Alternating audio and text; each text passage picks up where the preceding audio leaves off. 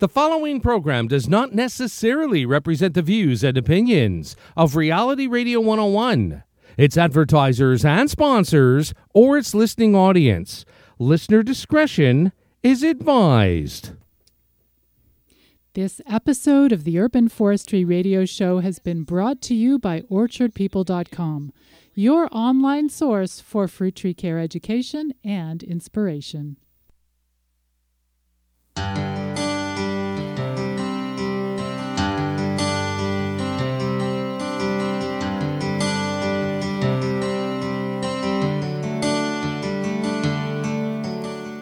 Welcome to the Urban Forestry Radio Show, here on Reality Radio 101. In this radio show and podcast, we learn about fruit trees, permaculture, arboriculture, and so much more.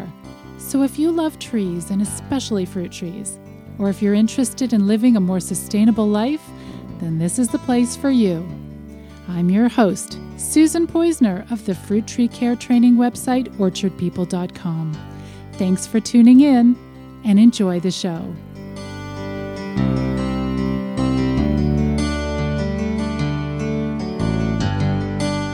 Welcome to the Urban Forestry Radio Show with your host, Susan Poizner.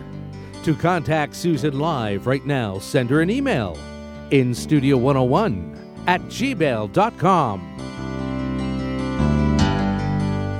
And now, right to your host of the Urban Forestry Radio Show, Susan Poizner. Hi, everyone. I remember the first time I ever ate an avocado. Now, I didn't grow up with this delicious tropical fruit. It was in my early 20s when my friend Shira offered to make me a sandwich when I was visiting her home. I thought she'd make me a tuna sandwich or a cheese sandwich or maybe egg salad. But then I saw that the filling she was slathering on the fresh bread was bright green. Now, I'll be honest with you, the color really put me off. I had never eaten anything that color before.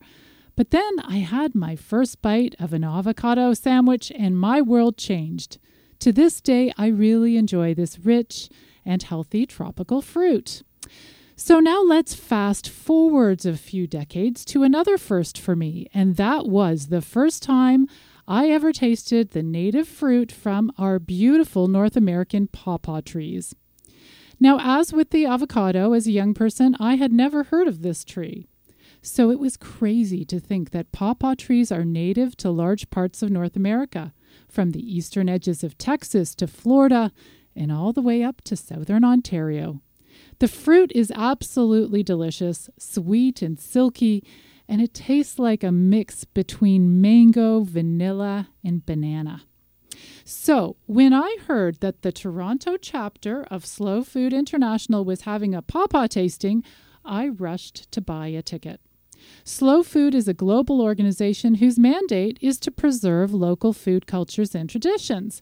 So I went off to the pawpaw tasting. And the man leading that tasting was Paul DeCampo, a self-proclaimed pawpaw propagandist who is one of the two guests on my show today. And he's going to talk to me about his vision of bringing this amazing tree back to our community. Welcome to the show today, Paul. Thank you so much, Susan. I'm so happy to be here. And now, while I discovered pawpaws later in life, my second studio guest was brought up eating pawpaw as a child. Isaac Crosby grew up in an Ojibwe reserve in Ontario, and pawpaws were part of his community's traditional diet. Historically, these trees were seen as a fail-safe food, a crop that always produced reliably, even when other crops may have failed. Isaac now works for Evergreen Brickworks here in Toronto and leads Aboriginal programming at that fantastic site. Isaac, welcome to the studio. Hello, thank you, Susan. I'm so happy to have both of you guys here. Now, today, before we dive into today's show, I want to hear from you, the listeners. During the show, you can email us with your questions, comments, or your pawpaw stories. When did you first taste a North American grown pawpaw? Do you grow these trees yourself? Email us during the live show and you will be eligible to win today's contest. The prize is a copy of this beautiful hard copy book, hardcover book, Ground Rules, 100 Easy Lessons for Growing a More Glorious Garden. Now, it's valued at $19.95, but we will send it to you if we choose your name at the end of the show. So send us an email right now to instudio101@gmail.com. That's instudio101@gmail.com, and do remember to include your first name and where you're writing from. So now let's dig into today's topic. Paul, can we start with you? You heard my story about how I discovered pawpaws thanks to you. How did you discover pawpaws? Well, I discovered pawpaws in the native trees of Canada. I discovered them on a page, not in reality, unfortunately. I grew up in a family that was in the produce business. Both my grandfathers were farmers.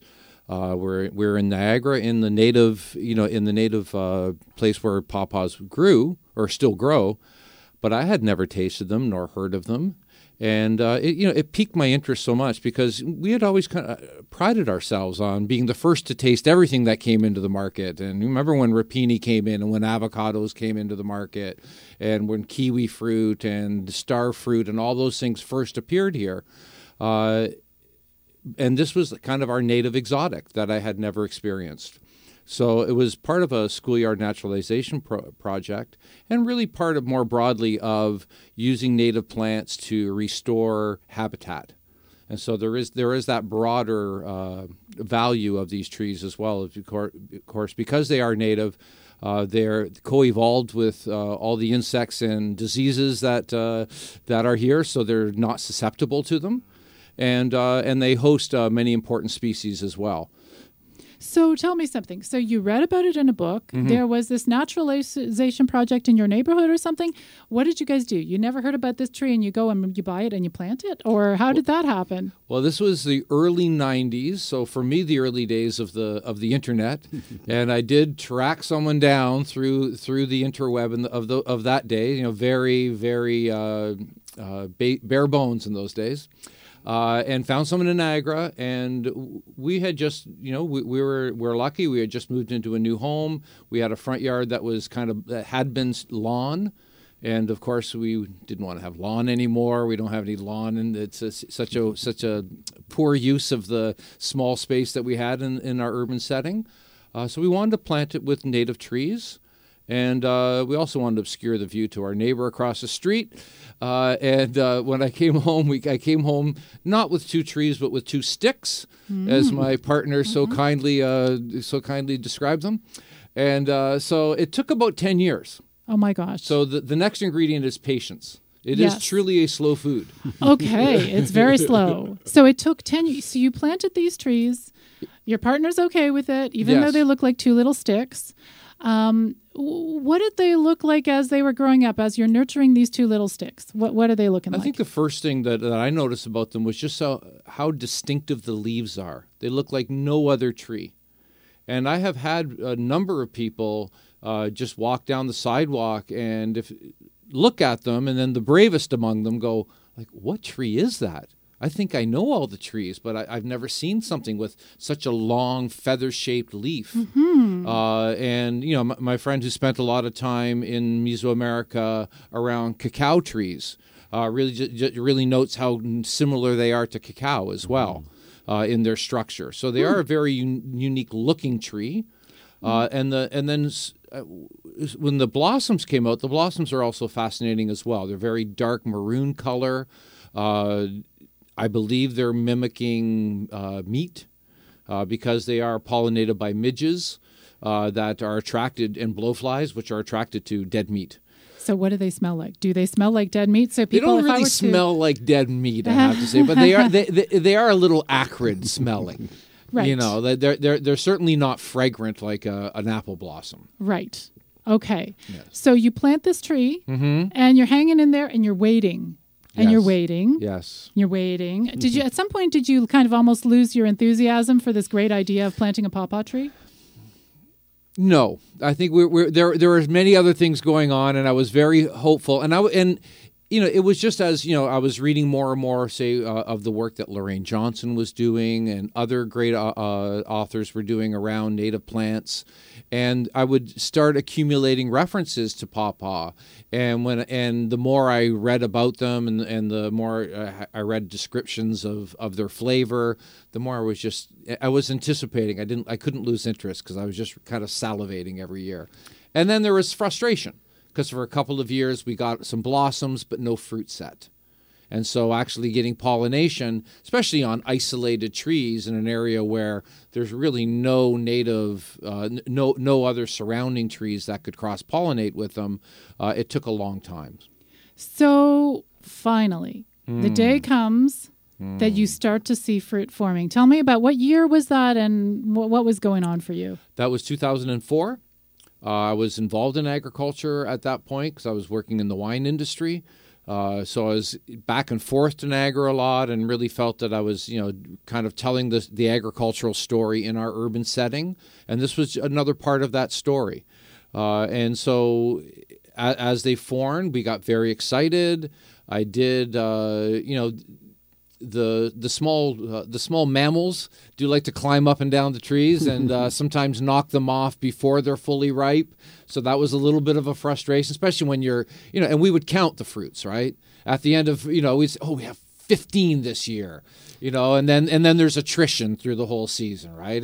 But when those first fruits did ripen and you could smell they were ripe and you could feel they were ripe, they became very highly prized and jealously guarded. Oh, yes. Within our household as well. Yes. Okay. So in your household, you've got your first ripe fruit. Is this actually the first time you taste a pawpaw, your own fruit? Yes. I had never, at that point, I hadn't yet to see them at farmers markets. Forbes Wild Foods does have some now. And now there are some other farmers who are growing them in more commercial quantities. But at that point, not at all. So what did you think? I was just blown away. The flavor is so mystifyingly exotic, so tropical in its character. The texture is so silky and smooth.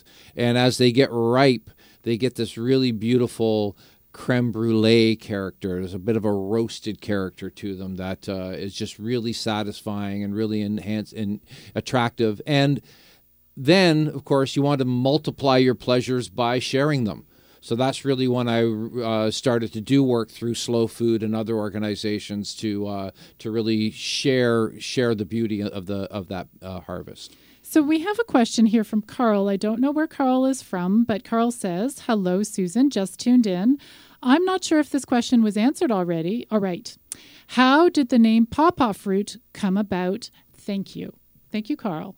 So anybody know the answer to that one? The first thing I would say is that if you've read The Jungle Book or seen the movie, they do talk about pawpaws in that movie because pawpaw is a regional term for papaya.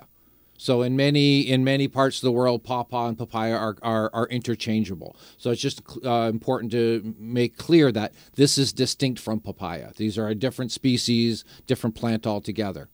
Where the name come from, I'm assuming it has indigenous roots. There are pawpaw. There are towns called Pawpaw in the United States, both in Ohio and West Virginia, and so it's that name's been around a long time, and so which leads me to believe, although I don't have verification, that it is an indigenous name. Interesting idea.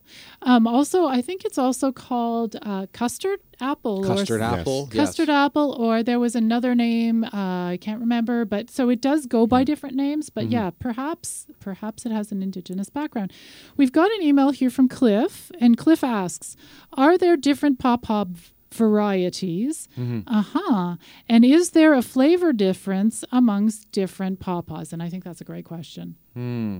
Well, there are certainly different cultivars that have been developed, and there's been a lot of research into this at some of the universities in the United States, and so there have been selections made and improved varieties and grafted varieties that are available to the ambitious home orchardist. Yeah. So, I also want to say to everybody, we are on realityradio101.com, and we are also on Facebook Live. So if you are listening to us on the radio, you can also watch us and see the conversation. And I can see we've got some great, beautiful people listening to us and looking at us on Facebook Live. I want to say hi to Nina, to Sadie, to Balwant, to Corinne, Maggie, and Mark. Thank you so much for tuning in and joining us today. Okay, so I just want to talk to you, one more question for you, Paul, before we go a little bit into the history of the pawpaw. But when we spoke earlier, you talked about your fascination with pawpaw. It was not just that it was an interesting fruit. Tell me about when you were young, the fascination you had. You know, I grew up in St. Catharines. And I grew up, through the 60s. And my parents' first home, the home I was born into, was built on my grandfather's fruit farm. And because he had just subdivided it. And this was in the 50s that we were already paving over all that prime fruit-growing land in Niagara. You know, in addition to building the QEW through some of the best farmland that we have in our whole country for growing tender fruits anyways. And so where we're growing up, it was very clear that we were on this what had been a farm. There were 4 cherry trees in the backyard. I could only climb the sour cherry tree, unfortunately, because it was the one with the lowest crotch. But what that taught me from an early age was that this was a landscape in transition, and that it had changed from being a farm to a residential area. And I think what twigged even then, and I think probably more unconsciously but increasingly consciously, was that the nature of this disturbed landscape led me to imagine back into history. And so this is residential now and it was farm, but it was something else before that. And it really kind of opened up this historical context of the land. And I think that I could feel those reverberations of history and of all the human culture that predated my standing on that in that landscape. And this really crystallized for me through reading Charles C. Mann's book, 1491, where he has three main, in which is about pre-Columbian North America. And he has 3 main theses. And said that when he was writing about 2010, compared to about 50 years before, the scientific and archaeological knowledge had changed. And it had changed in 3 ways. One, that the number of people who had been in North America pre-contact was much higher than original estimates, that the duration of habitation of humans in North America was much longer and much deeper, and every few weeks it seems we're finding more evidence of that, of older and older remnants of human civilization that really say that really prove that we didn't come 12,000 years ago on the Siberian ice passage, and that this, and I think most apropos here, that this was not an untouched wilderness. This was a landscape that humans had interacted with for millennia, through fire, through purposeful planting, through transferring plants from one place to another, that had been sculpted for our food needs. And I think that reflection is really shown in Niagara. That Niagara is one of those areas that has very deep human settlement. And I think that's really interesting. And I think that's really one of the things I want to get across in this show is thinking about our landscapes in terms of what they were in the past. They provided for us. The earth was our mother, right? Like right now, our mother is the local supermarket. Everything's wrapped in plastic. And everything was provided for the people of this land or wherever we came from and wherever we lived. And I think the magic for us of the pawpaw is to give us a glimpse of where we came from and where we could be going to again, in a good way, hopefully. I have a really beautiful comment from Dan Bissonette. Now, Dan was on this show previously. We have gone into lots of detail with him about how to grow pawpaw trees, and I think it's episode 19. I'm not sure. Now, Dan writes, "Hello, Dan here. As I understand the historical context of the name pawpaw," this is interesting, "it was named by Spanish explorers who ascribed that name as a stylized nickname in reference to the similarities to papayas." And he says, "Enjoying the show." And Dan, we are enjoying having you as a participant in the show. Thank you so much.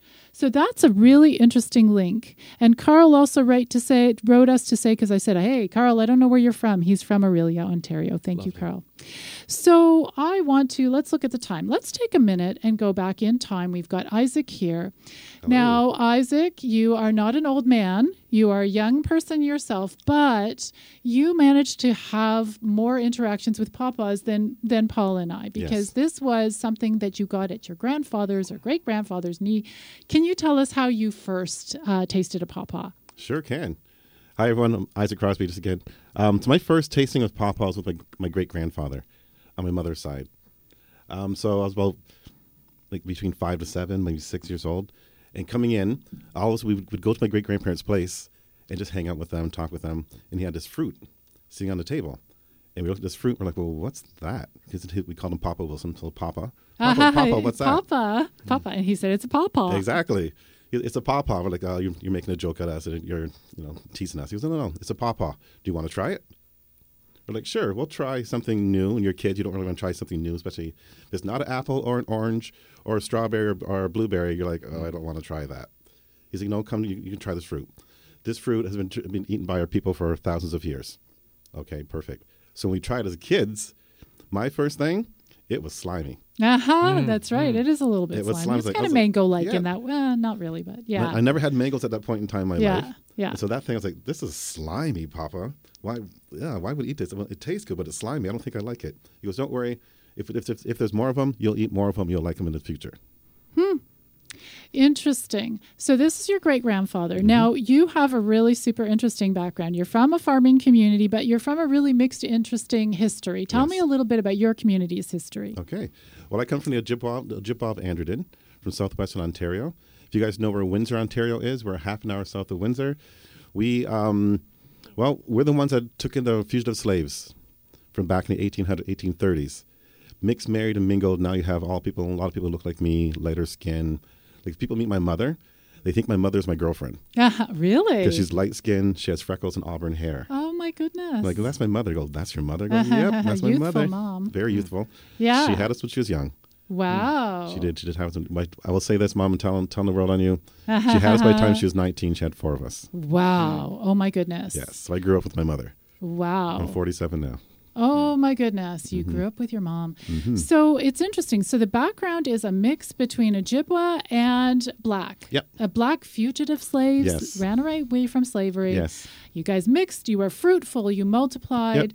Yep. And you were living, what kind of environment were you living in that time when you were a little guy? Also, in a country environment. I was living out in the country in Harrow. So living and playing in ditches. Right. I didn't end up moving to Windsor until we were a little bit older. So Windsor's the major city of that area is only a half an hour north of Harrow, Ontario. So you are from a farming community, and you brought something, and I'm fascinated by this because I sometimes believe that artifacts really you can feel your history in the artifacts. So tell me what you have right there. All right. So in front of me right now, if I can show it to the camera, people can see online. This is how do I say this? So this tool, I'm starting at the beginning. This tool was given to me by my grandfather.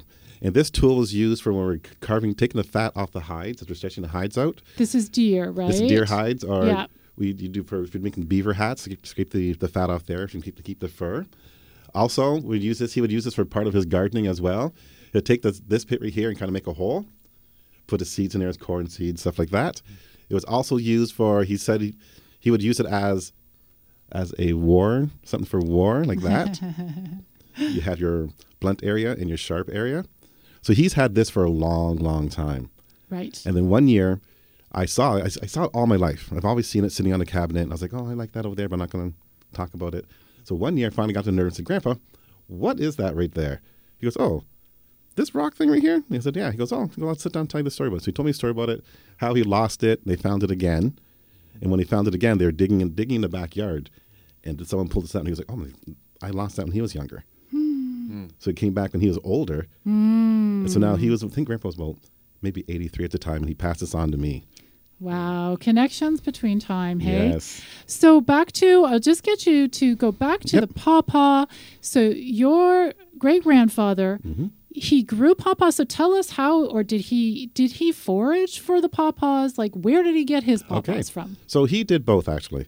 He had 2 pawpaw trees on his property, and then he foraged as well. And when I was growing up in Harrow, there was still a lot of forest around, not a lot of development. So he would go off and find a pawpaws and pick them then. We would pick pawpaw fruit. We'd pick the, it's now a super fruit, the black raspberry, which to me, it was always raspberries to me. Red raspberries were new to me. We'd even pick asparagus that's growing wild everywhere. Wow, that's fun. That's everywhere. Amazing. We didn't really have to grow certain crops, so they grew wild for us. And the pawpaw was one that we grew wild, but as time went on, development came. Those forests dwindled. People came and they cut everything down. Wow, beautiful. We've got an email here from Dawn. And hello, Susan. Very interesting show today. No questions. Listening from Victoria, British Columbia. If you will, please enter me into the contest. Thank you, Dawn. I would be happy to enter you into the contest to win this beautiful book, Ground Rules. That's 100 nice. Easy lessons for growing a more glorious garden. So Dawn is entered. We've got an email now from Karen. Hi, such a very interesting show. Who knew? Besides the obvious vitamin and nutrient content in the pawpaw, do you know of any medicinal uses for the fruit? I mean, like cannabis. P.S. Gonna try some pawpaw in Waterloo, Ontario. Karen, thank you so much for emailing us. Okay, nutrient content, medicinal uses. Any ideas about that, guys? There has been some research into the cancer-fighting properties of pawpaws, particularly the seeds. Nice. So I that's as much as I know about it. I know that research has been done. Right. Yes. Interesting. That sounds great. Yeah, it's interesting. I saw recently that there's a new book that's coming out about an Aboriginal perspective to plants. And I think that might have native plants, that might have something about that. Now, we've got an email from Lisa, curious about adding pawpaws. So Lisa says, listening carefully, very curious about this pawpaw tree. We have an abundance of black walnuts and old apple and pear trees on our country property, and I'm very curious about adding more indigenous food plants such as pawpaw. Well, I think it's a great idea. My concern is with the black walnuts. There are a lot of trees that don't jive well with black walnut trees, so some fruit trees. So maybe if you're going to go for the pawpaw, keep it away from the black walnuts. Wouldn't you say that? That makes sense. Yeah. And where is this listener? And Lisa, where are you? Oh, my goodness. She does not say. Lisa, email us back and tell us where you're from. Well, I will say on that note, though, that Marvelous Edibles, one of the farming families that comes to farmers markets in Toronto, they're in Owen Sound, and they're growing pawpaws. So the native range of pawpaws, as you said, is really just the northern part is just the south shore of Lake Ontario, kind of in Niagara. But they're growing them all the way up in Owen Sound. So that's encouraging for those who want to try to push the envelope a little bit. Yeah, and I guess there's pros and cons to that because I've read an article recently about climate change and how that is resulting from, like, basically the result is that more of us can grow pawpaw trees in climates that we couldn't before. Certainly. Okay, we've got an email now from Austin, and it's pawpawtrition/black walnuts. Austin says, there was an analysis of pawpaw nutritional value years ago, but it included the skin, so it's not accurate, and another study is underway. Also, pawpaw is I don't know how to pronounce it, but juglone tolerant. It should get along with black walnuts. That is fantastic news. Thank you so much, Austin, for sharing that. That's really great. Okay, I think it's time. Can we take a few minutes and let's go listen to some words from our sponsors? I really appreciate the sponsoring companies that help us to produce this show. So, you guys, you going to hang in there for a couple of minutes? Sure Yes, will. ma'am. Okay, thank you so much, everybody. You are listening to the Urban Forestry Radio Show and Podcast, brought to you by the Fruit Tree Care Training website, orchardpeople.com. This is Reality Radio 101, and I'm Susan Poizner, author of the Fruit Tree Care book, Growing Urban Orchards. And we'll be back right after this break.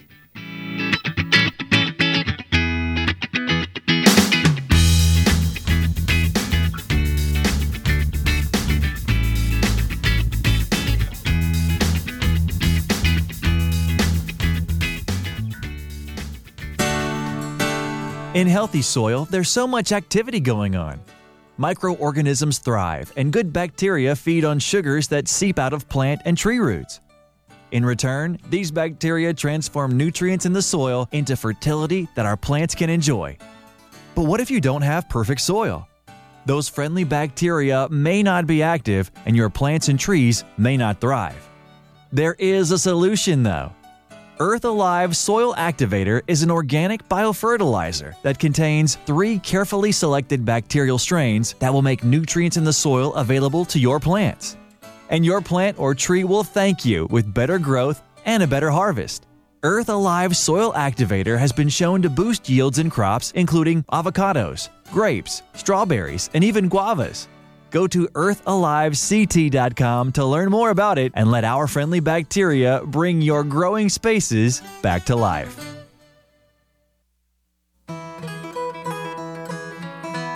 If you're thinking of planting fruit trees and you're looking for a wide selection of cultivars, consider Whiffle Tree Nursery. Our 62-page full-color catalog includes 300 varieties of fruit and nut trees, berries, grapes, and other edible perennial plants. Not only that, in our catalog, we help you through the selection process with tips and advice about all aspects of growing fruit trees. You can learn about adding nitrogen-fixing plants, rootstock choices, and even about planting a windbreak if you have a windy site. We're a one-stop shop as we sell fruit tree care books, pruning tools, organic sprays, and natural fertilizers. We're located in Elora, Ontario, but we can ship all over Canada. Call us at 519-669-1349 to order your catalog. That's 519-669-1349. Whiffle Tree Nursery. Call us today.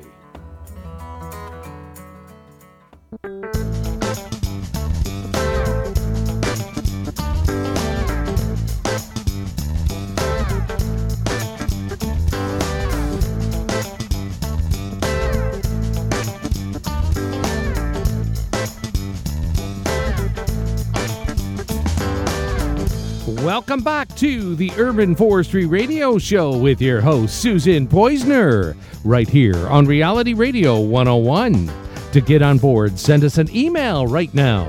Our email address is instudio101@gmail.com.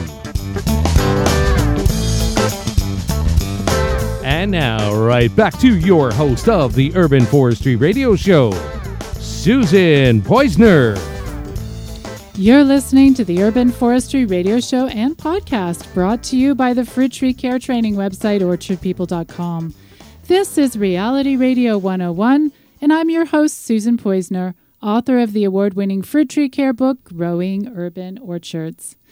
In today's show, we are talking about pawpaw trees, those beautiful tropical-looking trees that are native to a large part of North America, stretching from the eastern edges of Texas to Florida and all the way up here to southern Ontario. So pawpaw fruit is actually quite perishable. So you're not going to find it in your local grocery store. But if you know the right people, and if you know anyone who grows this lovely tree, you may get to enjoy pawpaws now and again. My guests on the show today are all about pawpaws. With me in the studio is Paul DeCampo, who I call a self-proclaimed pawpaw propagandist, or pawpawgandist, and Isaac Crosby, a farmer from the Ojibwe First Nations in southern Ontario, who ate his very first pawpaw at his great-grandpa's knee when he was just a little guy. So in the first part, we started to talk about that pawpaw revival and what's going on. I wanted to talk about the role that pawpaws play not only for us humans and in feeding the population that lives around these beautiful trees, but they also had a role and can have a role again in the environment. Mm-hmm. So, Isaac, do you want to say something about that? Sure. So the pawpaw tree is the only food source for the zebra swallowtail. Now, so it's a butterfly. It's a butterfly. Now, we have, Mike, I think we have a picture, so I don't know if Mike can put up a picture of this absolutely gorgeous butterfly. So let's see. Stunning. It's stunning. Yeah. Hopefully he was going to pop that picture up. Yeah. Awesome.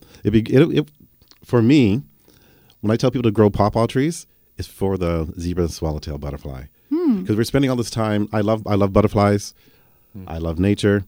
I love the monarch. We spend all this time defending and getting the monarch back. Now our swallowtails are declining. So now we have to take care of them. When you see the picture of them, it's a beautiful butterfly. Oh. I mean, butterflies are beautiful by themselves. But imagine seeing this flying by you as you're in your garden. When we were kids, we saw those all the time in Harrow. Really? Just floating by, going really? by. I only saw about 5 of those since I've been living in Toronto. Interesting. So if we bring back the pawpaw tree, then hopefully we can see more of those butterflies. Yes. And it just goes to show how, nature and humans and animals and wildlife, we are all integrated. Mm-hmm. And I also wanted to ask you, Paul, about the ideal environment to put a pawpaw tree. Well, pawpaws are advantageous for urban growers because they don't require full sunlight, unlike most fruit trees. So I initially cited mine. I see my front yard as a forest edge garden. So I kind of put the pawpaws quite close to the front of the house, so they get full sun for half the day, and they're happy there. Mm-hmm. When they're young, they'll actually tolerate quite like about 2/3 shade. So the woman who's we've determined that we can plant them underneath black walnuts. And that would be a really great site for them. Black walnuts are an indicator tree for deep fertile soil. Uh-huh. And so pawpaws would thrive there as well. So that would be a really great companion plant. Nice. So it's just flexible. It's good in that sense. And I know growing fruit trees that they can be so fussy. And definitely if you don't have enough light, you really can't grow your apple trees, your cherries, your apricots and stuff like that. But pawpaws are an option. We have a couple more emails. We've got one from Ralph. Ralph says, hi. I've heard that the pawpaw fruit has a very short shelf life, meaning that they have to be eaten within weeks. Is that true? By keeping them cool, say in the fridge, would that help them to last longer? And Ralph is writing from Atlantic City, New Jersey. Fantastic. Well, the one thing, pawpaws to me are much like bananas. And I find that if they're picked too young, they never really fully develop full ripeness, and I don't think that they like being cold the same way bananas don't like being cold. Now, I've done my own research, but unlike bananas, which is $1 billion international industry, no one's done that hard work of testing what would be the optimum post-harvest treatment for pawpaws to extend its shelf life.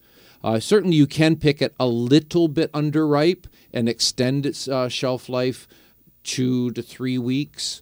But I think putting it in the cooler, I really think it interrupts its ripening cycle, and you don't get that full conversion of starches to sugars that would normally happen in the fruit. I think that's partly what makes pawpaws so precious, right? Mm-hmm. You've got a limited amount of time. They're not going to be shipped around the world.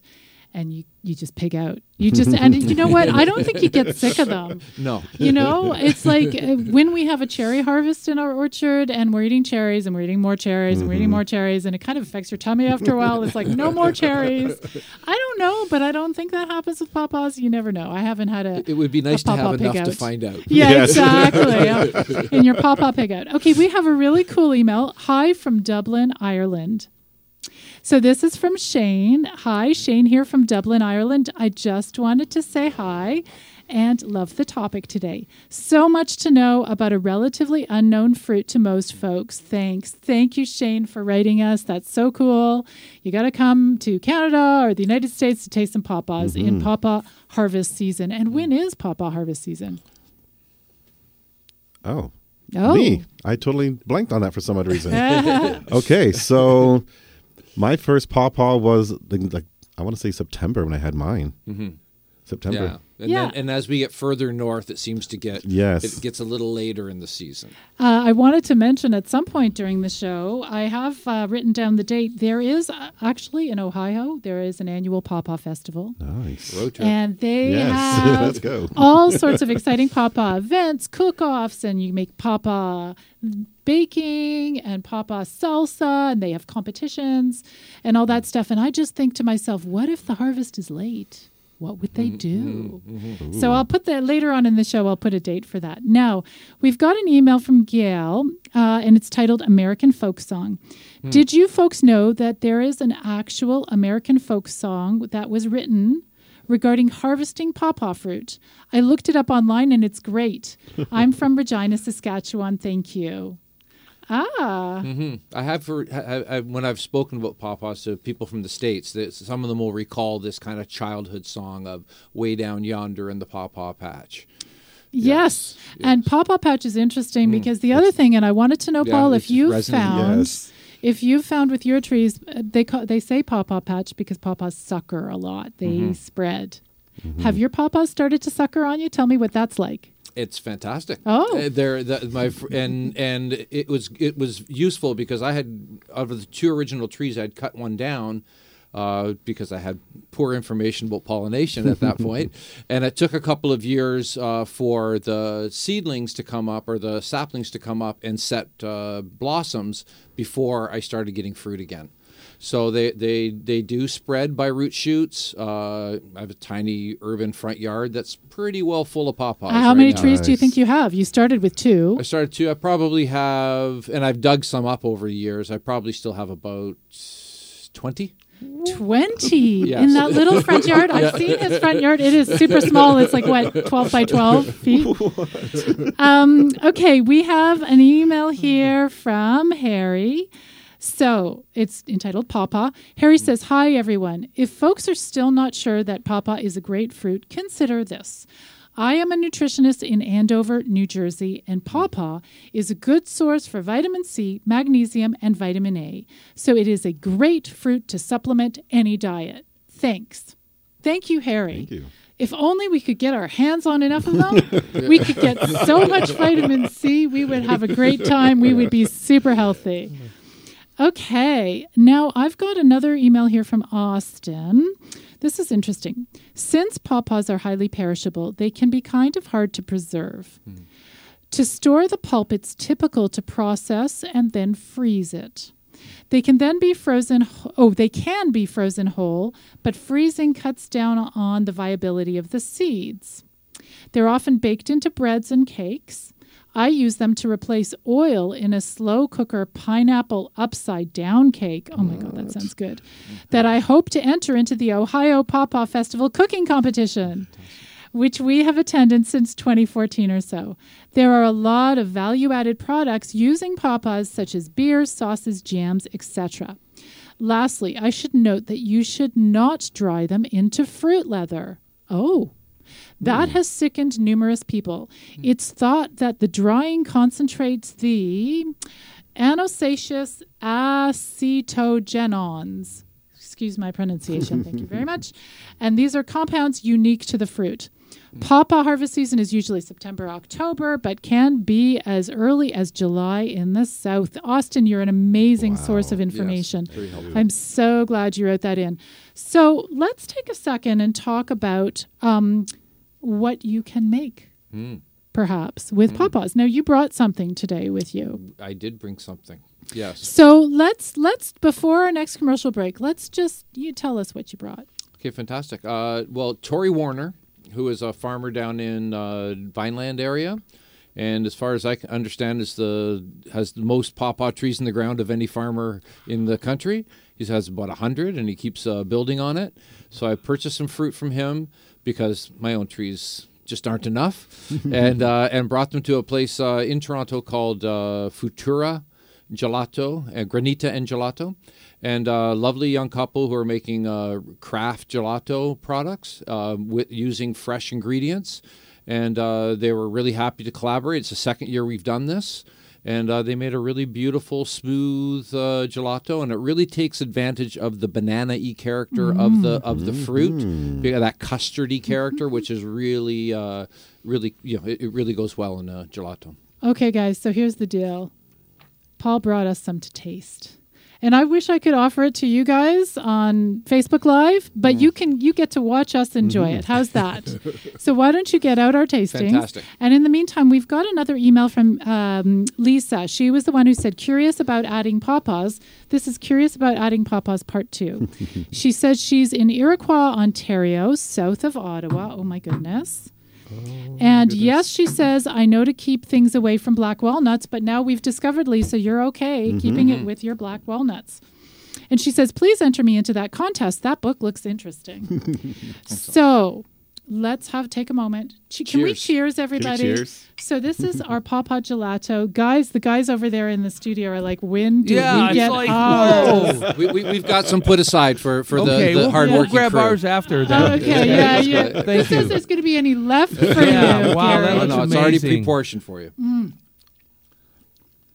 Oh my gosh, this is so good. And this is so Wow. pawpaw. Mike Yeah. This is is coming in there to grab it. We Come just on, can't Mike, take come it. on in. We can't take it. I'm This sorry. We've is got a couple amazing. of holes for those guys, right? Yes. Like, honestly, sometimes when you put sugar and stuff. No, right here. Yep. Oh, here's Mike. Yep. So sometimes when you put sugar and stuff, it all tastes the same. I don't know if you find that, but I'm really getting super pawpaw Yes, flavor. this is amazing. So order your pop-up ice cream right now at 1-800-553-70. No, only kidding. you're going to get a folks. lot of calls, I'm afraid, Gary. You're going to get lots of calls. This is incredible. Seriously, Yeah. out there in Facebook Live land and the rest of the I'm world, in you love. want to try pawpaw. You really I'm in You want to try love. the pawpaw gelato? Wow. Yeah. Wow. I'm Honestly, glad you guys are enjoying it. this is so good. Thank you so much for bringing Yes. this. As we say about pleasures, right? That's how we multiply them by sharing them with more people. Exactly. And guys, we're sharing them with you, listeners. We are sharing our pleasure of enjoying this Pawpaw Gelato Yes. with you, and I hope you feel the joy. Yes. Okay, well, while we enjoy our Pawpaw Gelato, why don't we go hear a few more words from our sponsors, and then we'll be back, and we'll talk a little more, and we're going to find out who wins the prize. So, you're listening to the Urban Forestry Radio Show. I'm Susan Poisner. This is Reality Radio 101, and we're having fun. So hang in there and come back in just a minute or two.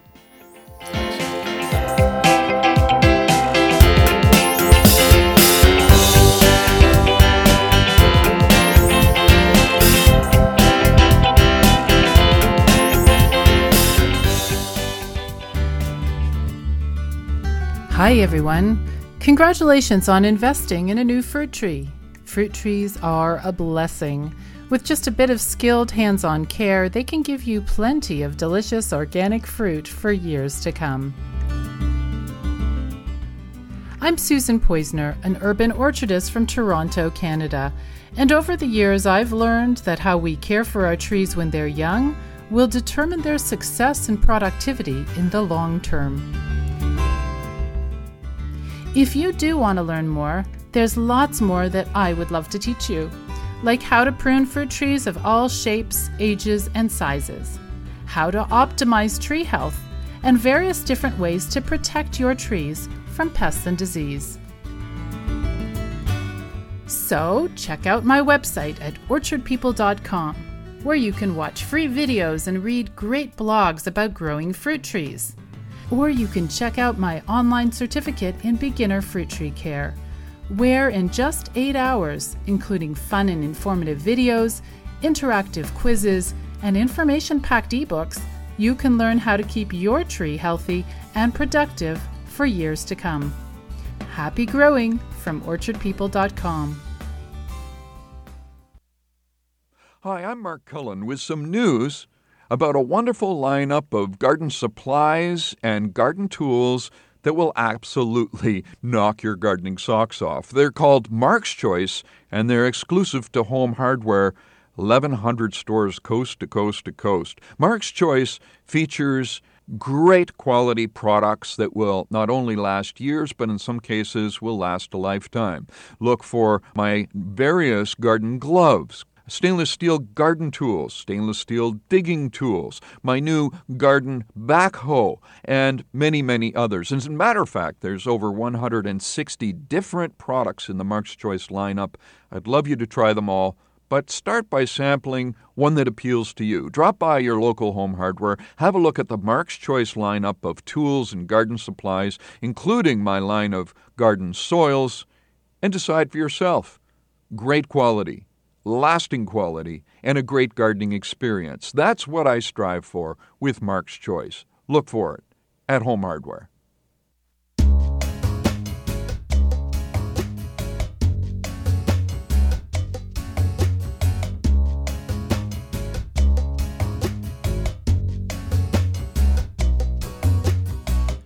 Welcome back to the Urban Forestry Radio Show with your host, Susan Poizner, right here on Reality Radio 101.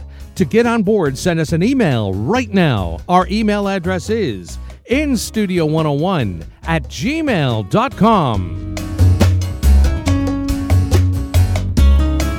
And now, right back to your host, Susan Poizner. You're listening to the Urban Forestry Radio Show, brought to you by the Fruit Tree Care website, orchardpeople.com. This is Reality Radio 101, and I'm your host, Susan Poizner, author of the Fruit Tree Care book, Growing Urban Orchards. My guests today are Paul DeCampo and Isaac Crosby, and we are talking about pawpaws, their history, their renaissance, and their beautiful and delicious taste. So before we dig in, guys, there are just a few more minutes that you have an opportunity to enter our contest for this week, this month. So if you send us an email now to ask a question, to comment, to talk about pawpaws, or just to say hi, you could win a copy of this beautiful book. It's called Ground Rules, 100 Easy Lessons for Growing a More Glorious Garden. So if you want to enter the contest, send us an email right now at instudio101@gmail.com. And remember to put your first name and where you are writing from. So we've been talking about pawpaws in all different ways, shapes, and forms. But I wanted to ask about pollination. Now, I know, Paul, you've had some challenges having your trees pollinate. So what were the solutions that you came up with? Well, first is understanding the biology, so that the blossoms start off in a female phase, and if they're not pollinated, then they move into a male phase. And that way that the same flower can't pollinate itself. And it's not. I think it's technically possible for blossoms from the same tree to pollinate, but it's not ideal. So after having some frustrations and poor fruit set for a number of years, last year I really dove into some hand pollination, and I did it along with another gentleman who had planted trees about 10 years ago, and he's been getting blossoms but has not been getting fruit. Andrew Bell is his name. And he came to that same slow food tasting all those 10 years ago or whatever. And so this year he brought me some blossoms that were in the male phase, and I gave him some to take back to his trees. And then just using a paintbrush, I went and broadcast that all the blossoms that were apparently still in the female phase. Just touched them with the brush and got some pollen on them. And indeed, I got really much more extensive and distributed fruit set than I had ever had before, and on some of the younger trees which had never set fruit either. So I'm really encouraged by that, and I would really like to work to collaborate with Isaac, my pawpaw pal here, pawpaw pal, in order to organize something at Evergreen Brickworks, which is such a great hub of good food culture and growing culture. to get people to come who have planted trees, because a number of people have planted trees the last 10 years, but perhaps have not had fruit yet, and we could exchange some of that pollen, and I think that would both improve our fruit set, but also make the genetics more resilient by crossing the genetics as well. So my question is, what did you actually do? Did you cut a branch off your tree and go to Andrew's place and it was blossoming? And how could you tell that it was in the female or male phase? So when they're, you can kind of track that they're first kind of pale green, and then they get progressively darker into that dark burgundy kind of color. And so early in that they're tight and closed. They start to open. When they first open, the inside is sticky and bright green. And then after they've opened and the leaves start to turn a little darker and more leathery looking, at that point is when you can see the brown pollen has formed in the inside of the blossom. So it's pretty easy to clear. tell. Okay. And so then what we had just done is we just plucked those later the blossoms and just put them in a little container and to transport them. So it's very easy to transport. Cool. It's pretty easy. It's pretty clear what phase they're in, and I think it's a good something I'd love to explore more. Cool. We got a couple more emails I'm going to go through, and then I actually wanted to ask Isaac something as well. But first, Jason asks, "Hi, somebody told me that using propagation cuttings does not work for pawpaw. Is that true?" And Jason is from Las Vegas, Nevada. Wow. So, anybody answers on that one? Cuttings. I have no idea. No. On your part, all I know is I've tried and I didn't have any luck either. Okay. And I did use, I did it with in water. I did it with willow, which is supposed to induce rooting, and I even used rooting compound, and nothing worked. And so from what I've been reading, so obviously you can grow them from seed, and there are also grafted cultivars. So the grafted cultivars, we're going to have they'll have a rootstock, a hardy, nice, strong rootstock. They'll have a specific variety of pawpaw with a specific flavor that is going to be good. Whereas if you're growing it from seed, there is going to be some variability as to how delicious it is. Jennifer writes, "Hi, I'm excited to tune into your show today. In particular, because we have a pawpaw patch that my husband's grandfather planted well over 30 years ago. 2 years ago, we took over the property. Our pawpaw patch, with lots of suckering, is approximately 35 feet by 15 feet. Jennifer, can we come over in harvest time? Our first harvest was relatively decent, approximately 40 fruit. But last year's was horrible with only 8 fruit. How can we increase our harvest? Our pawpaw patch is approximately 100 feet from our walnut grove. I've also heard that the inside of the twigs has been useful as a treatment for cancer in conjunction with cancer medication, and studies show it is extremely effective. Please enter me into your contest as well." Jen from Chatham. Yeah, thank you, Jen. So could it be a pollination problem with the, she's got so many different types of trees. I wonder what else could be going on. Something, Jen, you might want to do is we do have a wonderful Ontario specialist in pawpaws. He is the subject or the interviewee in one of my shows, the Urban Forestry Radio Show.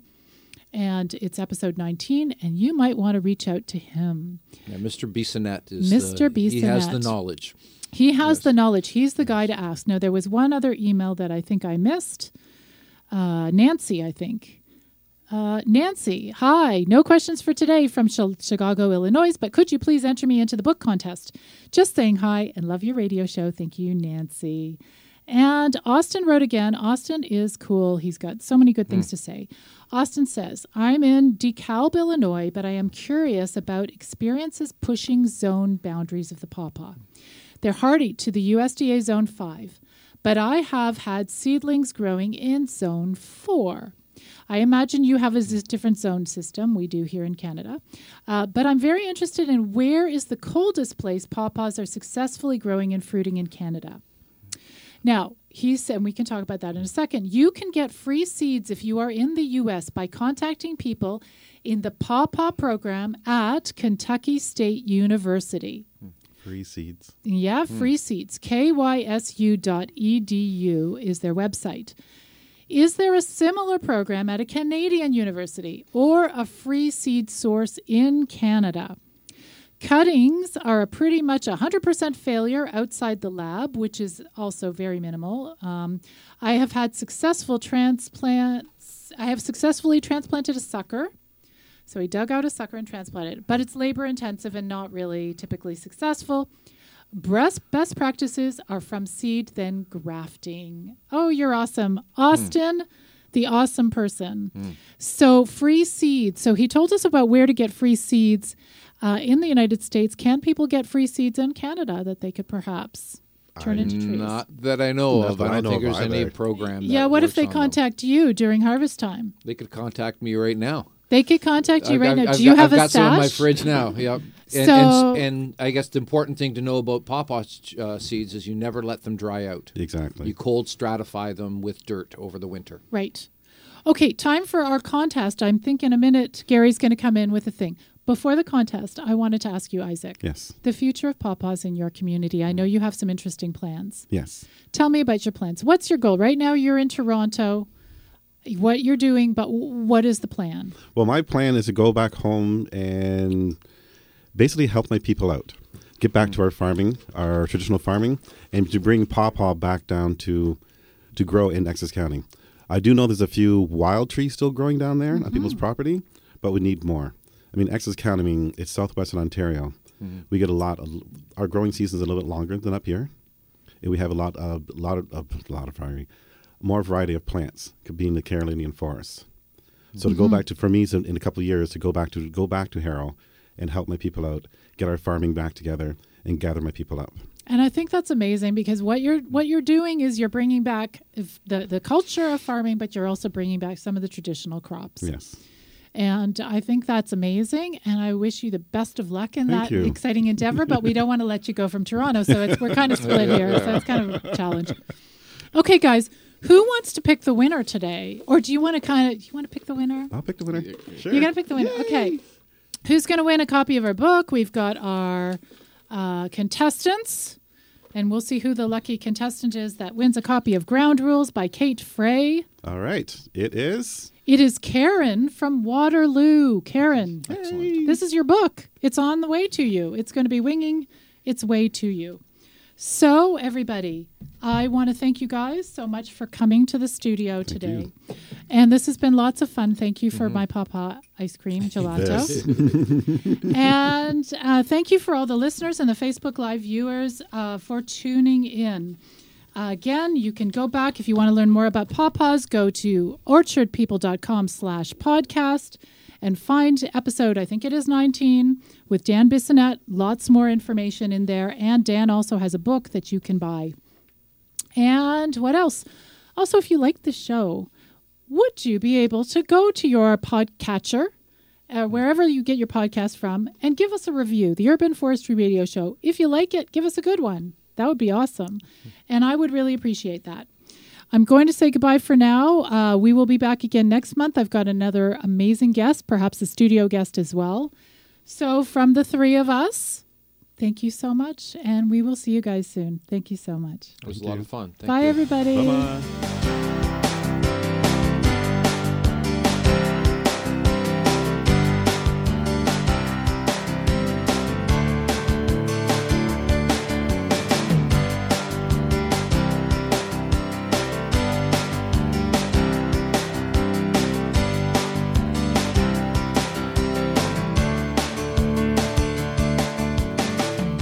You've been listening to the Urban Forestry Radio Show on Reality Radio 101. To learn more about the show and to download the podcast where I cover lots more great topics, you can visit orchardpeople.com/podcast. The show is broadcast live on the last Tuesday of every month, and each time I have great new guests talking to me about fruit trees, food forests, and arboriculture. If you're interested in learning more about growing your own fruit trees or just about living a more sustainable life, go to orchardpeople.com and sign up for my information-packed monthly newsletter. If you like this show, please do like our Orchard People Facebook page. You can also follow me on Twitter at Urban Fruit Trees. Thank you so much for tuning in. It's been wonderful to have you as a listener, and I hope to see you again next time.